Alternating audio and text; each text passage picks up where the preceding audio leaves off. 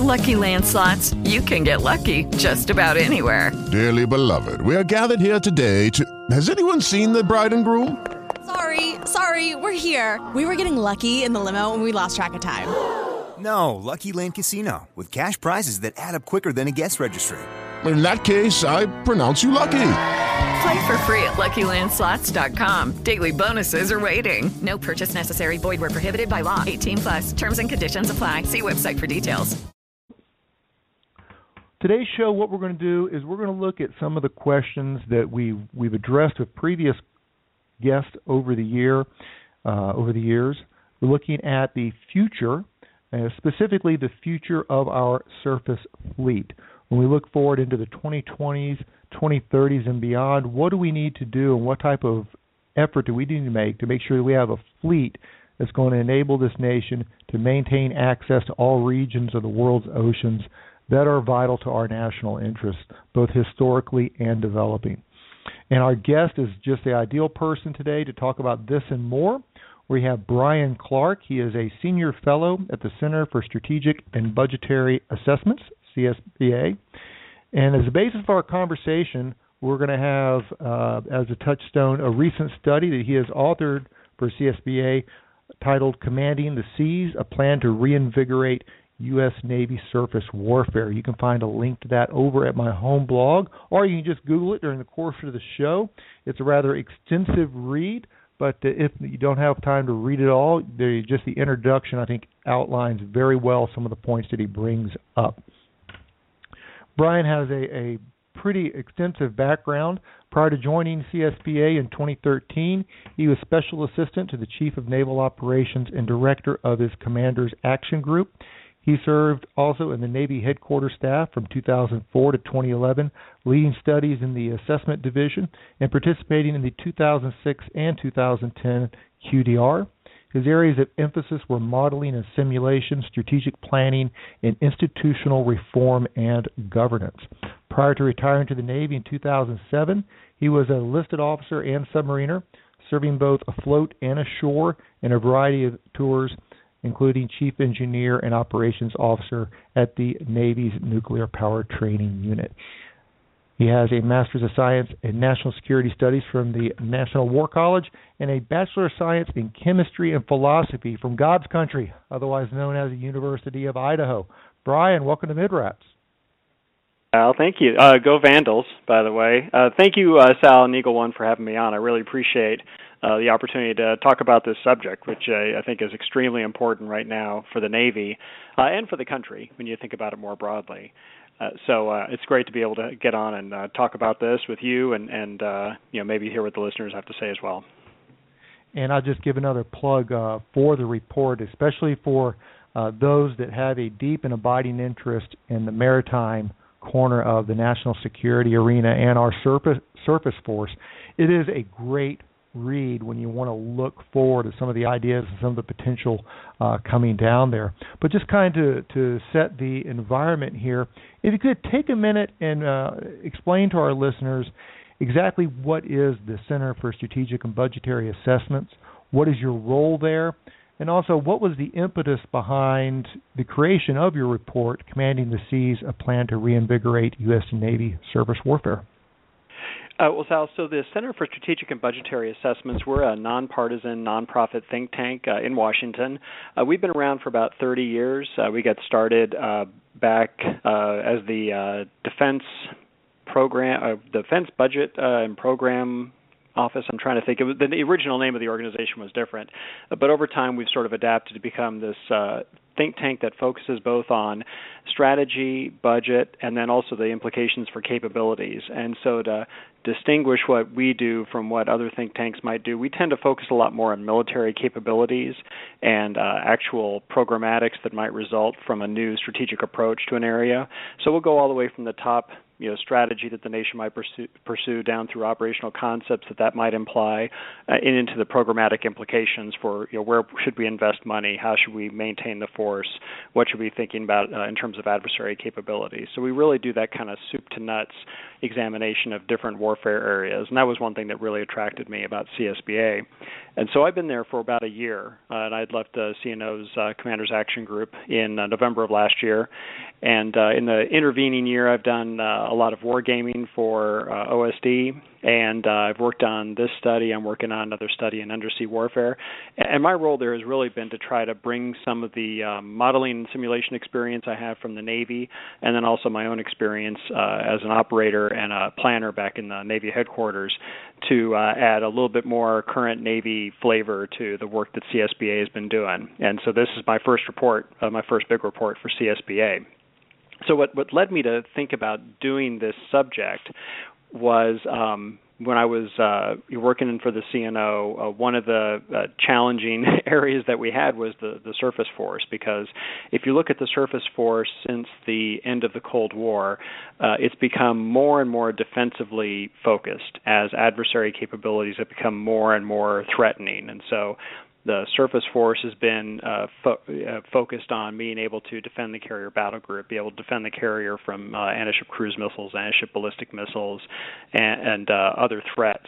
So the surface force has been increasingly in that mindset, largely because of the capabilities the adversaries have been able to bring to bear, but then also sort of how our planning process has presumed the force is going to operate. And so when you assume that you've got the whole battle group out there or the whole joint force, you kind of, the assumption has been that the surface force has tended to be more of a defensive force, and we use the air wing, the submarines, the amphibs, and then joint forces like bombers and things like that to do power projection, which sort of was a division of labor, if you will, that emerged over time. But the outshot of that is that the surface force is now in a situation where it's not really able to defeat the platforms that might be able to bring those missiles to bear against our battle groups and our forces at sea. They're not able to outrange the anti-ship cruise missiles that enemies can bring to bear. So the surface force is now in this position where it can really only do defensive operations. It can't do offensive operations against adversary ships, aircraft, or submarines. And that situation is somewhat untenable now as the threat continues to evolve and get worse. And the joint force is going to have to depend to an increasing degree on surface ships for sea control. So that was kind of the situation that was gelling as I came over to CSBA, and then this year with the truncation of the LCS program, it sort of put the nail in the coffin, if you will, of the family of surface ships that we in the Navy had envisioned having come into being here in the next decade. We'd envisioned around the turn of this century that we would have LCS, the DDX or DDG 1000, and we'd have CGX, and that would form our family of surface ships. They would have an increasingly specialized nature, the DDX being somewhat focused on land attack, the CGX being very focused on missile defense, and the LCS doing a lot of the kind of sea control missions and the littorals that are in between those two. With the LCS being canceled, or truncated rather, you're now in a situation where that family of ships is really no longer going to come into being, and that concept of fighting or operating is no longer viable. So those two trends of the surface force losing its offensive edge, and then also this whole vision kind of falling apart of how we were going to develop the surface fleet of the future, puts the surface fleet at a crossroads. And that's why I thought, well, let's see what we can do with the surface fleet now, given this situation at this crossroad, to give it the ability to get back on the offensive, to be able to change this cost equation, if you will, because right now the surface fleet is equipped and designed to shoot the arrows and not the archer. And I know the surface fleet leaders want to get back to the idea of shooting the archer, and that's what I'm talking about in this report, is going back on offense with offensive sea control. So that was the genesis of the report. And then what I talk about in the report is I wanted to focus on a set of actionable kind of executable steps that the Navy could take in order to regain the offense, given the fleet we have today, and given the constraints we're likely to be under, and the continued demands for the surface force. Because if you look at the next 10 years or so, we've got an opportunity before adversary capabilities really mature to the point where they might be very emboldened to equip the surface force to be prepared for that situation. So if between now and 2025 we can give our surface fleet the ability to go on offense, defeat adversary aircraft, submarines, and surface ships, and also strike targets ashore that are threatening the fleet, then we'd be able to at least weather the situation that will come after 2025, which is when we begin to build the SSBNX. It consumes a lot of the shipbuilding budget. A lot of other challenges are going to come into play with new threats emerging on the horizon. So trying to set up the surface fleet to be in a situation in 2025 where at least is able to go back on offense was the key aspect of this. And it had to be executable because I'd seen in previous looks at the surface fleet a lot of aspirational designs for a future surface architecture that was kind of built out of whole cloth. And I knew that given the constraints we're under with the Budget Control Act and just the general constraints on the old federal budget, it was unlikely the Navy's going to get a lot of money to build a new surface fleet from scratch. So we had to go with the fleet we had and equip it in a way that allowed it to go back on offense by 2025. Seems to me that there are two aspects to this. One is that, as you've just discussed, and I'm sure we'll discuss at length, there is the equipment. But the other side of it is an offensive mindset. Do we have? Are we training our officers, future ship captains, to have that offensive mindset that's different than let's all gather around the carrier and keep it from falling into harm? No, not really. We are, our doctrine, our training is really, and no fault of anybody's, because this has been the sort of concept that we've built the fleet around, was we're going to use the surface combatants to defend the carrier because that's our means of projecting power. And without any significant sea control threats, the main thing that they had to defend against was cruise missiles and ballistic missiles, from shore probably, and then maybe a few from sea. But now, that approach is really not going to be viable. If you do the math, you realize that any reasonable enemy is going to be able to bring a lot more missiles, for example, to bear than we're going to be able to defend against, given our current concept and TTPs for how we do air defense alone. And if we can't reach out and hit the thing that's shooting at me, and I can only shoot the missiles that they're launching at me, I'm going to run out of ways to defend myself relatively quickly. One of the things you mentioned early on, and I find it under-discussed because it's uncomfortable, but you kind of touched on it, so you opened the doors. I'm going to stick my foot in it and pry it open a little bit. But you outline really well, both here and also in the paper, back right after the turn of the century, there was a plan developed to build really an exquisitely designed system of ships centered on that concept of network-centric warfare, where we were going to have CGX, DDX, and LCS. And here we are, 13, 14 years on, we have a canceled cruiser, a destroyer that's basically been truncated into a 3-ship technology demonstration project. LCS, we all know what's happened to that. And as we look forward to what is coming next with a lot of the systems and possible ships you have designed, that failure of the network-centric fleet concept from 13, 14 years ago, was that the result of, do you think, of a really unrealistic and unexecutable concept, or was the problem in the execution after the initiation of the concept, or maybe a combination of the two? But even more importantly, what do you see as the top lessons learned from that failure of ships and systems that we should keep in mind to make sure that we don't repeat it as we go forward and try to build the fleet for 2020 and beyond? Right.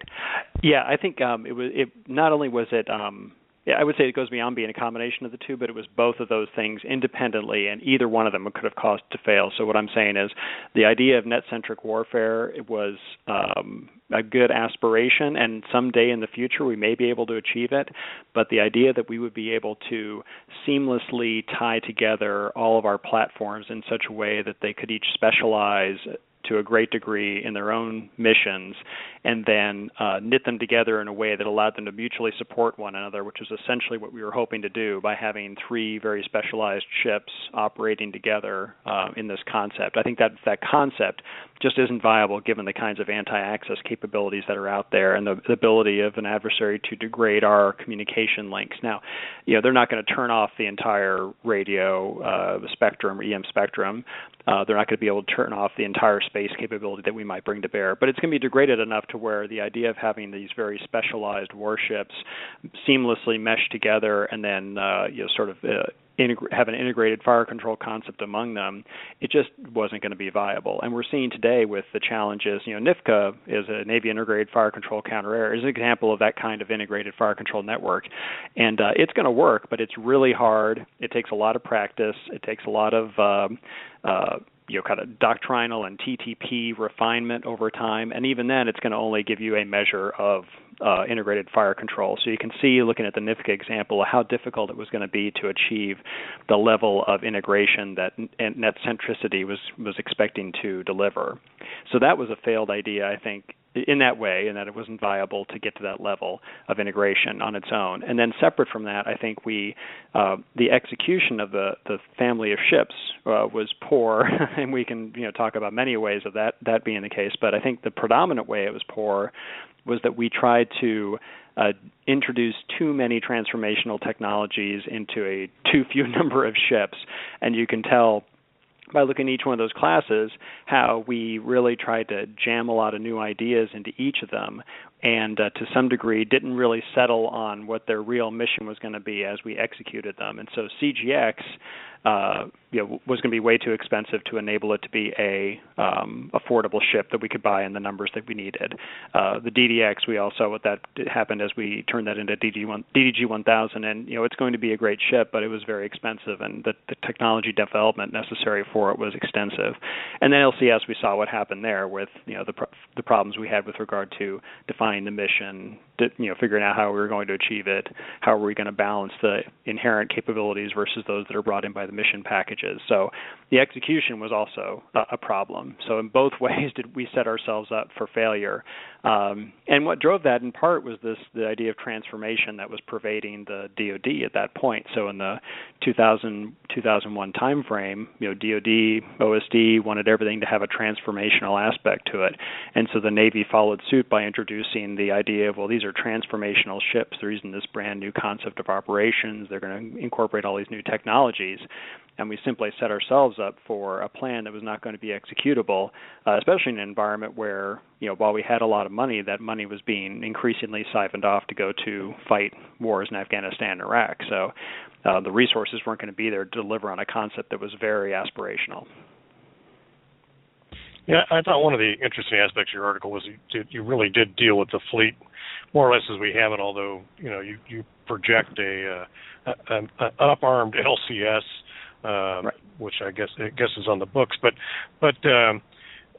you hit on a couple of things that were really important. One is what I used to call the Red Storm Rising scenario. I don't know if you read the book that Clancy wrote, but it was the surface warfare officer nightmare where you you go Winchester shooting all your missiles at incomings, and then find out that's just the first wave.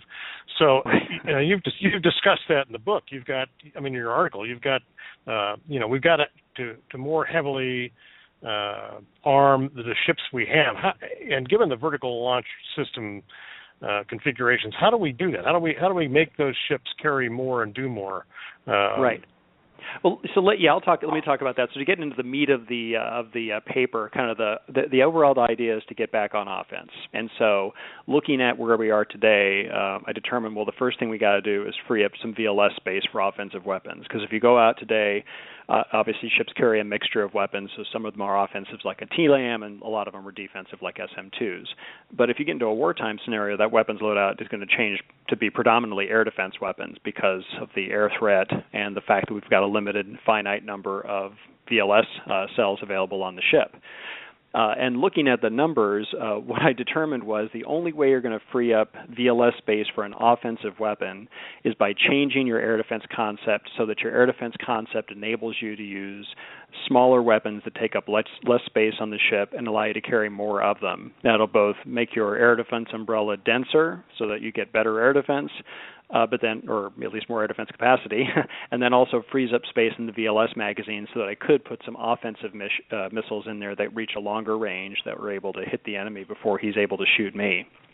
So to do that, just running through the numbers, and Dr. John Stillian, who's my colleague at CSBA, who's a OR genius, who came to us from RAND, is very good at this. But we went through and looked at what are the ways you would be able to actually create more space in the magazine? Well, to make a smaller missile, you're pretty much looking at a missile that's going to have shorter range. But you don't necessarily have to give up on kinematics, and you don't necessarily have to give up on seeker technology.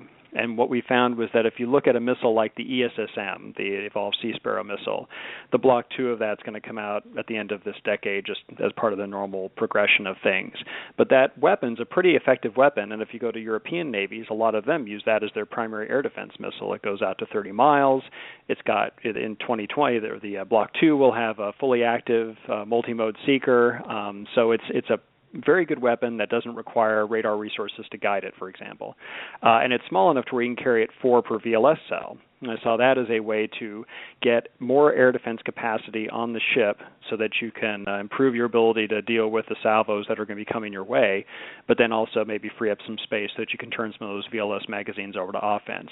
But what that means is you're going to have to shift your air defense scheme to be from this layered defense we have today to being more of a single layer at 30 miles where the ESSM or a like missile operates, and then your self-defense layer at 5 miles or so. And so when you look at the math, it seems inevitable that we're going to have to go to that, because in our current scheme of layered air defense, I'm going to use an SM as an incoming threat arrives on my screen. If I have over-the-horizon targeting for it, because I've got an E2 or somebody flying around looking at it, I'm going to try and shoot it with an SM-6 at 100 miles or more away. Well, that's a $4 million missile I'm shooting, and I'll shoot 2 of them because I'm going to try and do shoot probably. And so 2 $4 million missiles just went downrange to shoot a cruise missile. And if it's a BrahMos or something like that, which is a good cruise missile, that's a $2.5 million cruise missile. So the cost exchange alone is ridiculous. And then on top of that, I'm using my limited VLS magazine now is being expended very quickly because I'm shooting these things with the largest missiles, most expensive ones I have first, preferentially. Well, I'm going to use up all my SM-6s, and then the next wave that comes, I'm going to use my SM-2s, and then the next wave that comes, I'm down to now using my ESSMs and my point defense systems. So I've set myself up to use my most expensive, largest missiles first, and then I'm down to point defenses very quickly. And for an adversary, $2.5 million a cruise missile, I may not be able to shoot very large salvos at you, but I'll shoot a lot of salvos at you to take out a $1.5 billion destroyer, because that cost exchange for me as the adversary is really good. And these cruise missiles are getting, very, very common, very easy to build. You can build a lot of them, and especially if you're a country like Iran, you can use geography to your advantage, because I can use a much shorter range cruise missile because you're stuck in some geographically constrained water. So I can dump a lot on you, and they're really cheap probably at that point because they're relatively short range. So every way you did the math, it worked out that you had to create more air defense capacity on the ship, and the best way to do that was to go to a shorter range air defense scheme. The additional benefits of that short range air defense scheme were, one, it makes me less dependent on over-the-horizon targeting now. So I can, if I'm looking at a 30-mile window to shoot incoming weapons, I could put my helo up at 800 feet, and maybe he gets a detection on them, because he has a horizon of 30 miles at that point. Or if the missiles are above 800 feet themselves as they're coming in, I can hit them because I can see them over the horizon. Or I could use over-the-horizon targeting from some network that might be available if I happen to be with the battle group. But what that also means is I can use my electronic warfare systems now because they operate line of sight. So I can't, I'm not using my electronic warfare system at 100 miles to replace the SM-6, but I could use it at 10 to 30 miles to act in place of more ESSMs or some other missile. So that's a way to bring electronic warfare into my air defense scheme as something more than just the backstop at the last minute, the Hail Mary to prevent the actual strike on the ship. I could use it to actually prevent me from having to use more kinetic weapons. And then also, if you look into the future, lasers and railgun are something that we talk a lot about as being future systems that the Navy needs to use for air defense because they will not require VLS spaces to be used for them. Well, those systems are going to run at shorter ranges, and so we have an air defense scheme that's still in this layered approach. I'm going to continue to shoot 100-mile missiles at targets as they come in instead of waiting to use my railgun and laser, because the railgun and laser are going to operate between 10 and 30 miles depending on what the target is and how much power they have. So in a lot of ways, this 30-mile zone makes a lot more sense for the Navy, especially looking forward into the future, than the air defense scheme that we have today, which was based on a Cold War threat of small numbers of cruise missiles coming in relatively small salvos.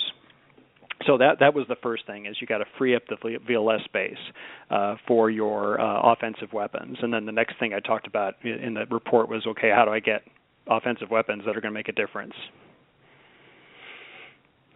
And that's a perfect setup for the question I was going to ask you, to tie together, two of those things, and you do address quite well in the report, and that is the critical nature of that very valuable real estate, i.e. your VLS cell, especially when you're in a multi-threat environment.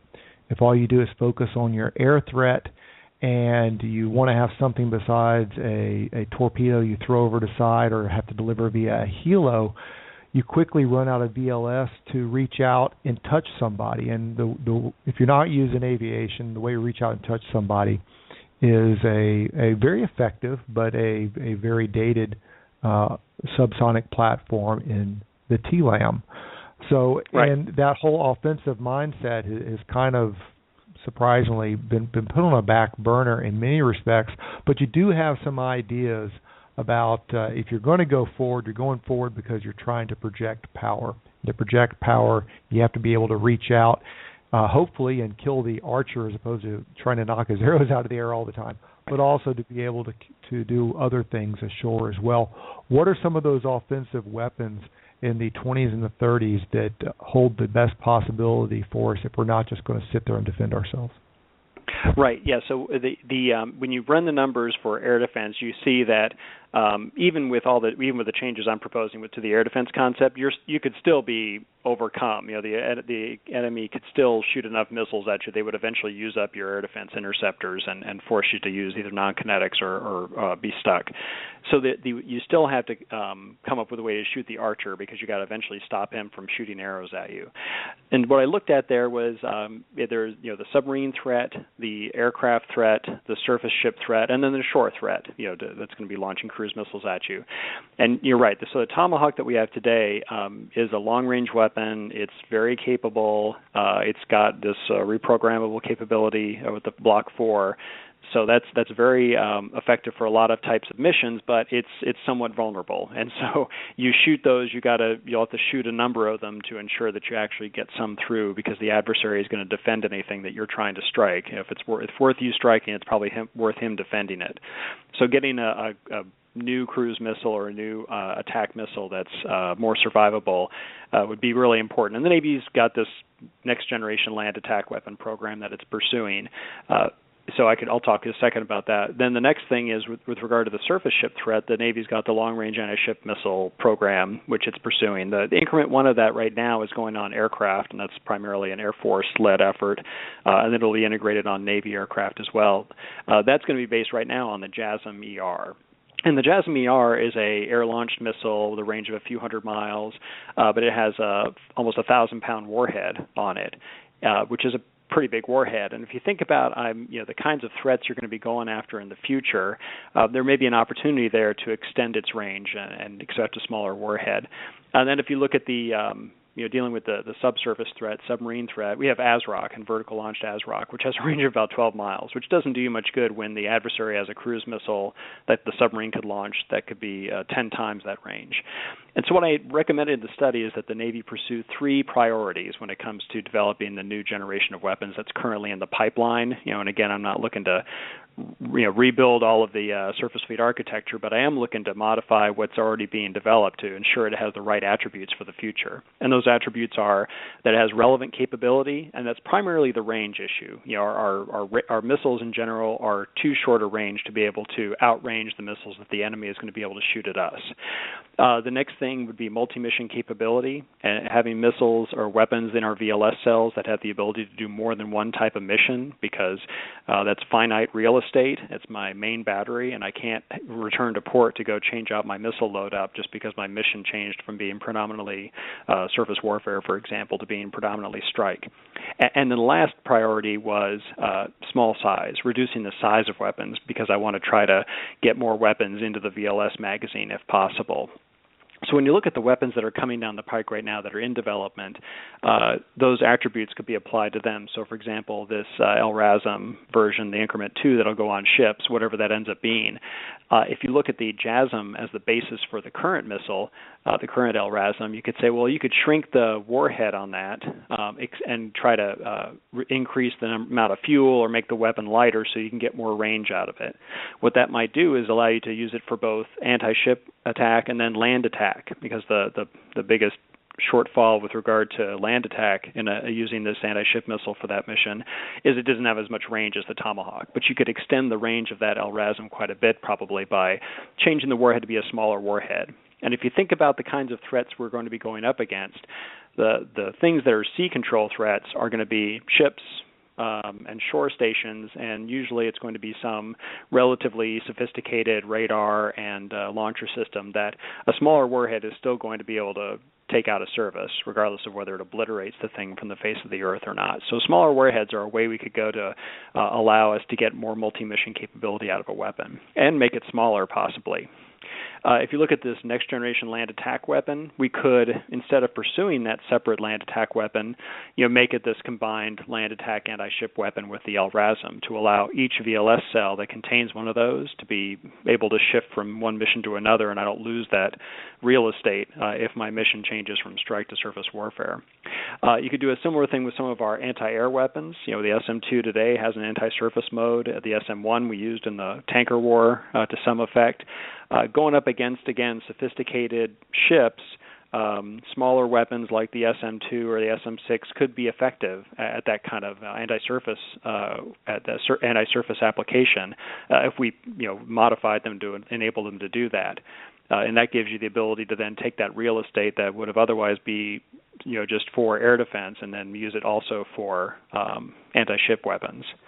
And then the last thing would be the VLA. So we desperately need in the Navy a new anti-submarine rocket that is able to reach the kinds of range that the adversary's anti-ship missiles can reach us at. So we're talking 100, 150 miles away, because otherwise we're going to be well within his attack zone when we start to get the ability to engage. And I know that right now people would say, well, we're going to rely on the helicopter, that the surface ship deploys to go drop a torpedo on that guy before he gets within range to shoot us. And that's fine if you detect him on your multifunction towed array, you could send the helo out there and you can drop a torpedo on him. The challenges with that are, one, he may not be in position to enable you to quickly do that, and so that guy could shoot you before the helicopter gets there. Two, the helicopter may be otherwise busy or may not have any weapons on board, in which case you're going to give that guy who's the submarine out there the opportunity to shoot you for a while you get your act together. Whereas if you had an ASROC with a range of 100 miles, you could shoot that at the guy, and even if it's not effective at killing him, it's going to force him to react and evade, break off his engagement. He'll probably lose contact with you, and he'll lose the initiative. So that's kind of the key with anti-submarine warfare is the submarine, once he's lost his stealth, is going to have to regain that before he can return to the operation at hand. So you could take advantage of that by developing an anti-submarine weapon that uses long range to get him before he can get us, but doesn't rely on a sophisticated scheme to somehow kill the submarine. So that's where I thought we needed to go with weapons. Yeah, I thought you raised a couple of other interesting issues. One was the inability to reload the VLS at sea, which needs to be addressed, I gather, in your thought. And the other one, the repurposing of the DDGs, which are now designated for ballistic missile defense units. I mean, as far as I could see, we could just put ballistic missile stuff on and an Aegis kind of thing on a barge and park it someplace instead of using up valuable DDGs. But can you kind of talk about those two topics? Yeah. So once, kind of the way I saw it in the study was once we looked at each individual ship. So I've got a new air defense scheme that frees up VLS space on each ship, and now I've got new weapons that are able to make the most out of each of those VLS cells for offense. Then I have to figure out how do I make the most ships available to actually go on offense. Because one thing you'd find today is that I could do all those changes with air defense and weapons, and then still I end up having DDGs sitting offshore in a BMD box, but doing a patrol, unable to do offensive operations because they can't maneuver more than 10 miles away from their tether point. Or I end up with cruisers and destroyers that could be used for offense, stuck doing security cooperation missions or doing escort missions in wartime because I don't have enough small surface combatants. So I'll get to that in a second. But the first thing was if I want to make more ships available for offense once I've addressed each of their individual capacities, first thing I do is look at using Aegis ashore instead of these ships at sea for ballistic missile defense missions. Today, the Navy has about 18 destroyers and cruisers that are tied up supporting ballistic missile defense stations, either the guys that are rotating from Norfolk to go out to the Middle East and do this, the guys that are in Rota that are going to be doing this in the Eastern Med and are already doing it there, or the guys in Japan that are deploying out to the East China Sea or the Sea of Japan, depending on where they are, to do those ballistic missile defense missions. And those 18 ships are completely lost to the surface fleet when it comes to offensive operations. So those could be returned if we start shifting to Aegis ashore, which you could buy 2, maybe 3, depending on the cost of the ship, Aegis ashore units for the cost of 1 DDG. It may be worth the Navy biting the bullet and buying a few of those Aegis ashore stations and installing those in friendly countries with which we think we have a stable relationship, so that we don't have to have these ships being consumed in this mission, which you think about it in wartime, that mission may even grow. So not only do I have 18, I probably got more of them tied up in that mission in a wartime environment, which is the exact situation in which I need my surface combatants to be available to go on offense. The next thing I looked at when it comes to making more ships available for offense was this cruiser phase modernization that the Navy has proposed, which would, over the next 10 years or so, take cruisers offline and put them into a reduced operating status and deman them to some degree, and then over time do a phased modernization on them and bring them back into service. That would save the Navy some money in the near term, but that would also have the effect of extending the lives of those cruisers and allowing them to remain in service out into the 2040s, which would give you more large surface combatant capacity for offense because you got 122 VLS cells on each of those cruisers. They would also be able to do the Area Air Defense Command or mission, which is sort of unique to them right now. And then it would also help you address the fact that during the 2030s, you're going to have a tough time buying any additional service combatants because the Ohio replacement program will be consuming about 40% of the shipbuilding budget if historical trends in spending were to hold true. So that was the second thing in terms of making more ships available to go on offense.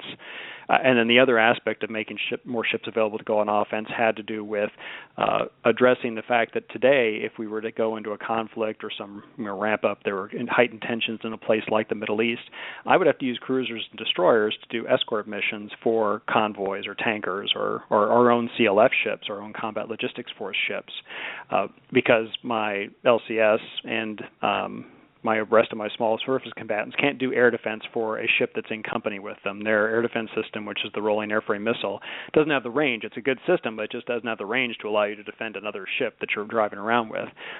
So it's absolutely essential that we equip this next small surface combatant with an air defense capability that enables it to defend another ship, and that we also go back and backfit onto selected LCS that same capability, because otherwise we're going to lose a bunch of cruisers and destroyers to that mission as soon as we get into a heightened tension scenario, and I need those ships able to go off and do offensive missions instead of that defensive convoy escort mission. And then the last thing that goes with that is if you were to equip LCS and this new small surface combatant in that manner, it's probably going to have to be a VLS magazine, because to defend another ship you need a missile the size of, or an interceptor the size of, like an ESSM.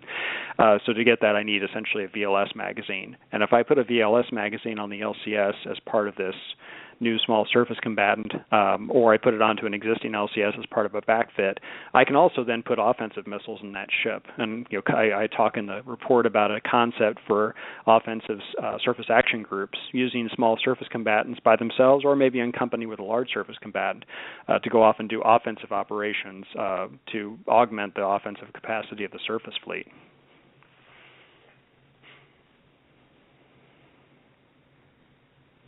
Eagle One? See, I thought that was my question, but you can go. I'll go ahead.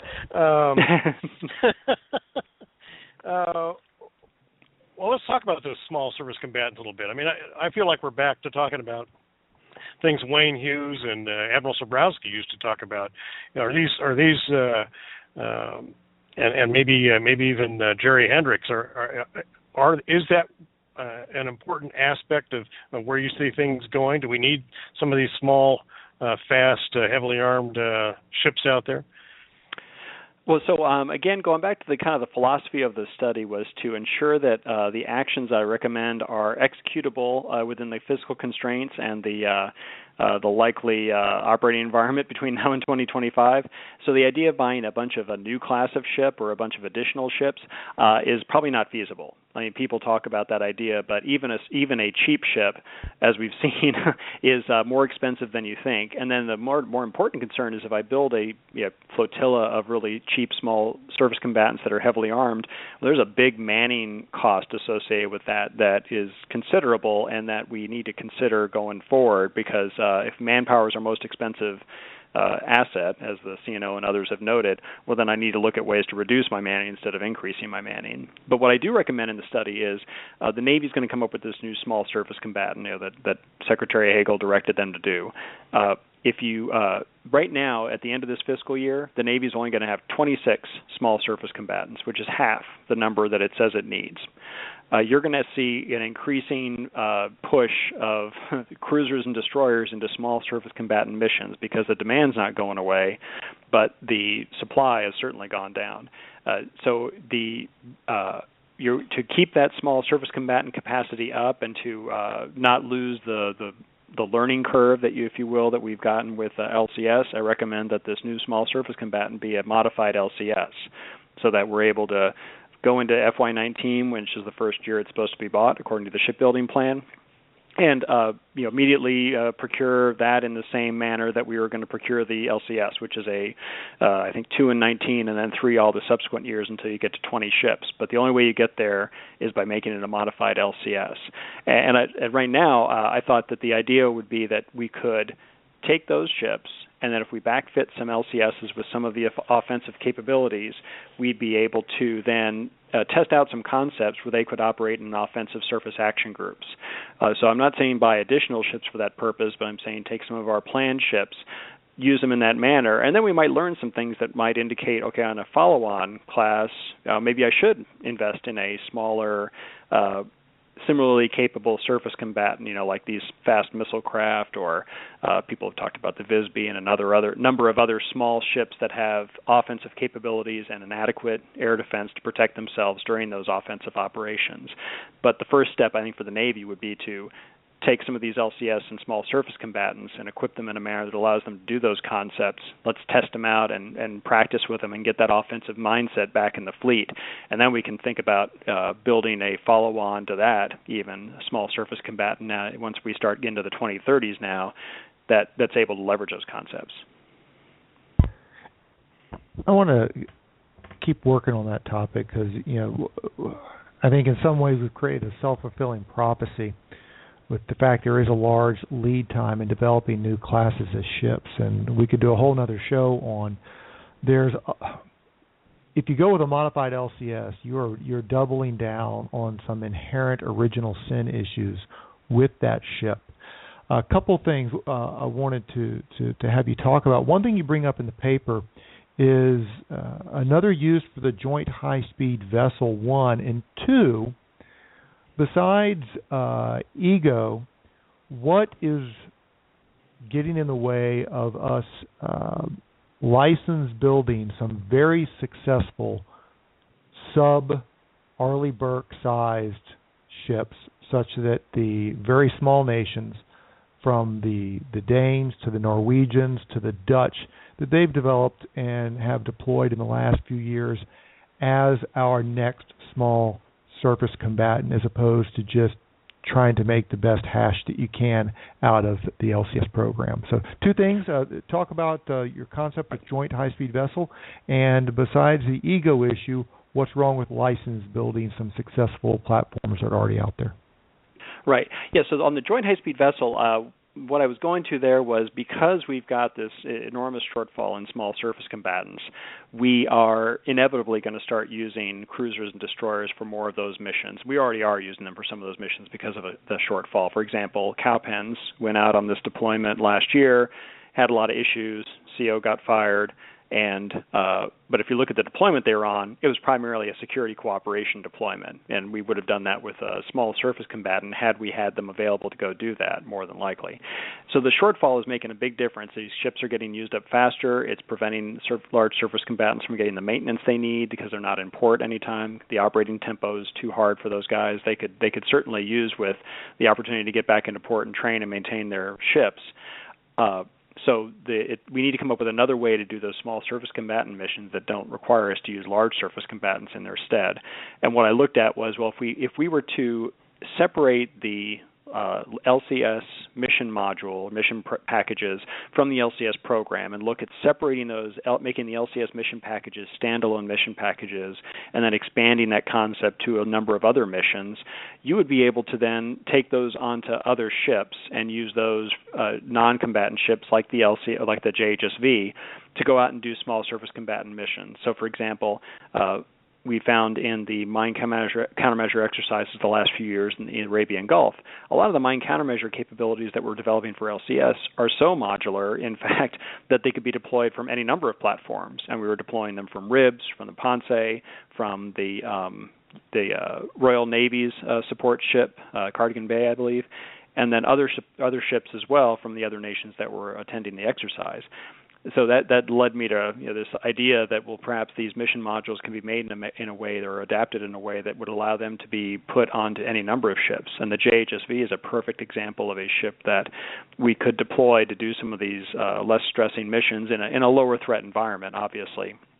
But with a $150 million hull instead of a $1.5 billion hull, if it ends up being a destroyer that we would use. So I even recommended then that the Navy look at buying more JHSVs to support those missions, because it's likely we're going to have this shortfall, if you look at the shipbuilding plan, in small surface combatants for some time to come. Until the 2020s, we're going to have this shortfall. So if we bought a few more JHSVs, we would certainly put them to good use. And if we made the mission packages able to go on those ships, it would be a way to extend that capability in a way that's pretty affordable. Now, when it comes to the new small surface combatant, or this idea of leasing foreign ships, there's certainly, or not leasing, but doing a licensing agreement to build them. I think there's a lot of I guess, utility in that idea. I visited a couple of foreign shipbuilders as part of this study. So I've talked with Navantia over in Spain, and with Fincantieri over in Italy, and their ships are pretty big, when it comes to small surface combatants. So they're in the 4 to 5, depending if the FREM frigate is, in the 5,000 ton range. So it's a pretty big ship for a small surface combatant. But if you could build those as is with no modifications, you could certainly build them for a pretty affordable price. A couple things that the shipbuilders mentioned to me, which I didn't really realize till I went and talked to them, was that they find that when they try to adapt their ships to U.S. designs and to U.S. usage, what they find sometimes is that the op-tempo, just the operating profile of U.S. warships, is so much more stressing that a lot of their subsystems don't hold up the way that they thought they would, because the European navies tend to use their ships in a different way than the United States does. So that they may not be built as robustly as they would need to be if they were to be used in a U.S. fleet application. So that was one thing that was interesting that I didn't really realize until I had that discussion with them. Also, of course, I think it might be unrealistic to think we're going to be able to bring one of these designs in and be able to get it through and just license it without any modification, because we'll get into the whole discussion regarding survivability and what are the subsystems and what's made in the USA and what's not made in the USA, because a lot of these foreign ships use foreign suppliers for their subsystems. I think that might be all worth working through, and I'm glad you brought that up, because I'm thinking of that was one area that I didn't get into in the study. I wasn't able to really address it in the report because it was starting to get really long. But I think this idea of looking at why is it take so long to design and build a first ship of class, and then why is it that we can't adapt foreign designs more readily? Why is it they end up being bastardized in the course of their transition from the foreign design to the domestic design? I think that's a great area for us to start pulling the string on, because all the reasons really have to do with, legislation and bureaucracy and not invented here, and a lot of things that we could work through. There's no reason why we couldn't work through these issues and come up with a way to adapt an effective foreign design for U.S. use. And I think that's something we should look at when the Navy starts thinking about what are they going to build after this next small surface combatant. But I think if we tried to do that now, you're going to get right back into that hornet's nest of it taking 10 years to get from concept to first hull in the water, which I don't think we have time to do with regard to the new small surface combatant. When I was reading your paper, I kept thinking of the First Sea Lord's thing about sea blindness, and wondering, is your paper a warning bell, a gong to tell people, hey, look, we are being outranged. Our mission that we had for so long, that we assumed we would always control the seas, is in jeopardy, and here's what we need to do to change this. Was that part of the intent of what you were trying to do with this paper? Yeah, it was. So when you think about it, we right now, if we were to have to go out and fight a sea control kind of fight, we would end up relying on the aircraft carrier, the submarine, to a great degree, and maybe even the Joint Force, to do the sea control mission, because the surface fleet would be forced just to defend itself and to defend the carrier. And the only thing we have that's able to reach out and actually attack the other guy's ships and weapon systems are going to be airplanes. And so the airplanes are out there doing that, and the submarines are doing their part as well, especially with regard to anti-surface warfare. Well, that's great, except in a lot of the scenarios we are likely to find ourselves in the near future, or in the distant future even, the ones we tend to plan for, things like North Korea and Iran and China, they're all very maritime-centric when it comes to the power projection. So the submarines and the submarines and the aircraft carriers and the amphibs and the Joint Force is going to be focused to a great degree on power projection and actually doing operations against the enemy ashore or in the air or in outlying islands. And they're not going to be able to be freed up to go do sea control. That's going to fall to the surface fleet. And I think that until we kind of embrace this idea that the surface fleet's got to be able to control the seas on its own, we're going to continue to think that everything's okay, because we're always thinking of things in the context of the Joint Force. And that's not going to be how it happens in the future. The surface fleet has to be able to do this on its own. One, because the rest of the force is going to be otherwise engaged. But two, because there's going to be plenty of situations where it's just surface combatants, and it's going to be them alone doing escort missions or in a small dust-up somewhere, and they're going to have to be able to hold the enemy at risk instead of simply just defending against the things that the enemy launches at him. And so that was a big part of it. And then the other idea is that we're losing an enormous opportunity here with the set of decisions that the Navy has over the next couple of years, because we really could turn this thing around very quickly if the Navy makes the right decisions with regard to these programmatics that are coming down the pike in the next couple of years between the weapon systems, the platform modifications, and the new ships that are going to be developed out of the existing classes of ships, or, for example, the follow-on small surface combatant and the Flight 3 DDG-51. There's a lot of opportunities there to relatively quickly turn around the fleet's focus from being primarily defensive to be much more offensive. And I also want to bring into the discussion something that really is beyond, more or less, the Navy's control. Two larger issues. In your paper, you focus the 2020s, 2030s, and beyond. And I want to talk for a little bit about the 2020s and two things, one of which is mostly beyond the Navy's control, the other one is not. There is a background, larger macroeconomic and budgetary stresses that are going to be exacerbated in the 2020s as the thicker cohort of the baby boomers go forward and retire, and some other issues involving the federal budget that are even larger.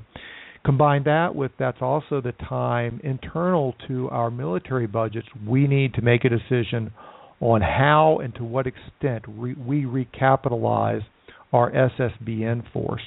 And, the 20s have an opportunity to be a terrible 20s just from the ability to have the financial capability to purchase what I think your paper rightly outlines are some rather significant, if not gaps, soft spots in our ability to do that offshore control, that forward deployment, and to be able to project power ashore. What are some of those concerns that you have, and what are some of the areas that we might be able to mitigate in order to at least bridge through the 2020s and those two stressors so we don't further rely on 1970s and 1980s forward technology? Yeah, so we're going to have to. So one thing I tried to do with the report was really identify ways for the surface fleet to set itself up so that when the mid-2020s come and the Ohio replacement program begins consuming a large fraction of the shipbuilding budget, the surface fleet is positioned to be able to go on offense again and be able to deal with sea control threats and regain control of the sea, given the fact that the threats are going to be improving over the next 10 years. So that was the main focus of why that 2025 timeframe was important, other than the fact that it was a timeframe that you could really affect with decisions that are going to be made in the next 2 years.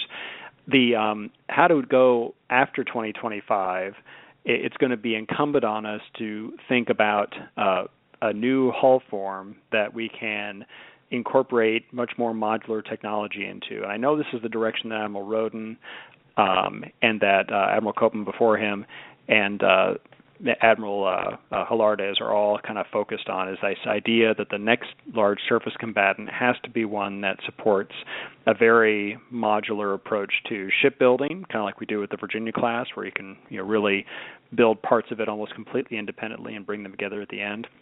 And then also in the ability to modularly change out the combat system and weapon systems over time without it costing a $220 million and you have to tear the ship apart and it's out of the service for almost a year.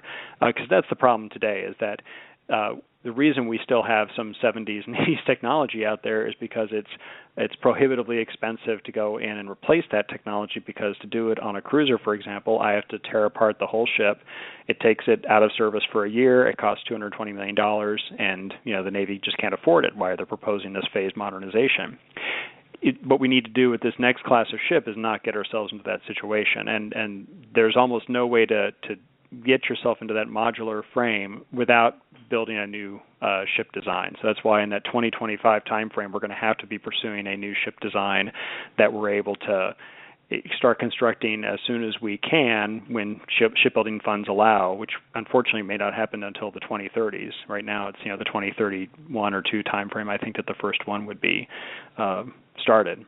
So so we're going to have to do that. Now, what we're going to have to do to mitigate that in the near term is take our existing ships, so we're going to be building the Flight 3 DDGs here soon, and think about how we maximize their ability to technologically refresh and add new capabilities. So the AMDR, I think, will be a tremendous help in that, because it is a scalable, digital, new technology radar that I think will help a lot in terms of the ship's ability to improve itself over time. And then I also propose in the study that we start looking at incorporating things like lasers onto the Flight 3s, because they've got the power capacity to be able to bring in that technology, and a 300 to 500 kilowatt laser would be able to do missile defense based on all the studies that have been done, the testing that has been done at lower power ranges. And that would be a pretty effective tool for the ship to have. It would also do other missions as well. But that's the kind of stuff, I mean, we really have to think about how do we equip the ships in a way that helps them maintain their edge, their range or capacity advantage as we get through that tough period that you're identifying. Mid-2020s to the early 2030s is going to be really hard to introduce you're going to be able to introduce any new ships, so we're going to have to make the most of the ones we have. Oh, my goodness. Brian, we've taken up an hour of your time, and the chat room is full of people saying bring you back, and sure. I think that would be a great idea. What I'd like to do is ask you what you've got going on. I know you've got a submarine report coming up, and any other presentations we should know about. And again, thank you for coming on with us today. It's been a real fast show and a real pleasure to talk to you. Well, thank you, Sal, and thank you, Eagle One. So right now, I'm working on an undersea warfare assessment, and I've got a paper that'll be sort of the first shot across the bow, if you will, of that'll be coming out in the next couple of weeks. And then I've also got got a couple of articles coming out that relate to the surface warfare study that will be coming out. One of them will be an op-ed in the National Interest, and then I also have an article that I'm doing for Surface Navy Association. And at Surface Navy, Brian McGrath and I will be doing an event, I believe, either a panel or some kind of presentation talking about some of the ideas in the study and some of the additional ideas that he's got for how the Surface Navy could take advantage of a new offensive capability. So that's kind of what we got in the near future. And then I got some stuff next year to talk about undersea warfare at Navy Submarine League and some other venues. Well, we got to have you on just to talk ASW then. That's one of my favorite things. And again, just to echo what Eagle One said, thanks a lot. It's been a very quick, very enjoyable hour. You've been a great guest. Really appreciate you taking time to come join us this Sunday. Well, thank you. Thank you for having me on. This is fantastic. And we didn't even get to mention potatoes yet. That's right. We'll have to get that next time. And thank you, everybody else who has joined us live or is getting us here on the archive. Hope everybody has a great Thanksgiving week this week. Next Sunday will be a best of, but then we'll be back live on Pearl Harbor Day with Donald Stoker to discuss his new book on Karl von Clausewitz. So until then, everybody, have a great Navy Day. Cheers.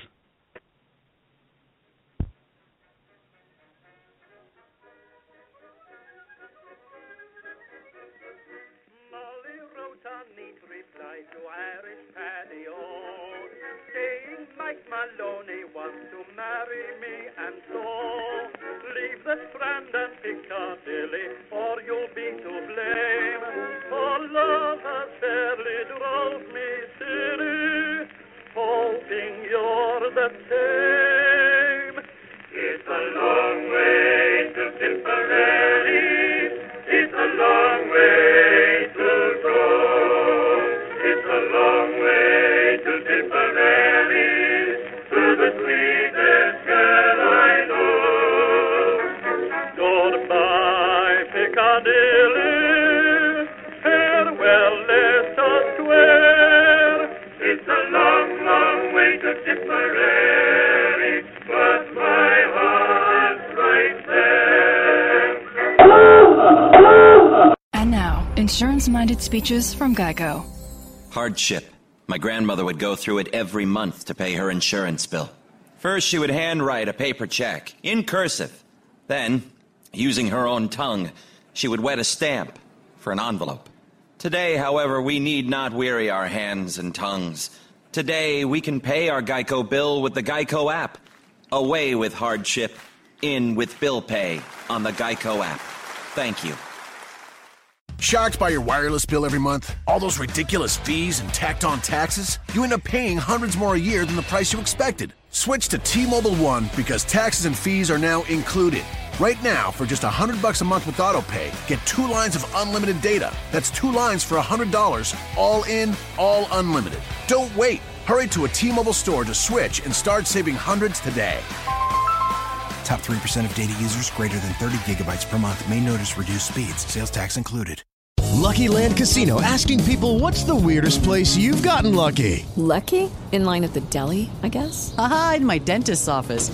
More than once, actually. Do I have to say? Yes, you do. In the car before my kids' PTA meeting. Really? Yes. Excuse me, what's the weirdest place you've gotten lucky? I never win and tell. Well, there you have it. You can get lucky anywhere, playing at LuckyLandSlots.com. Play for free right now. Are you feeling lucky? No purchase necessary. Void where prohibited by law. 18+. Terms and conditions apply. See website for details.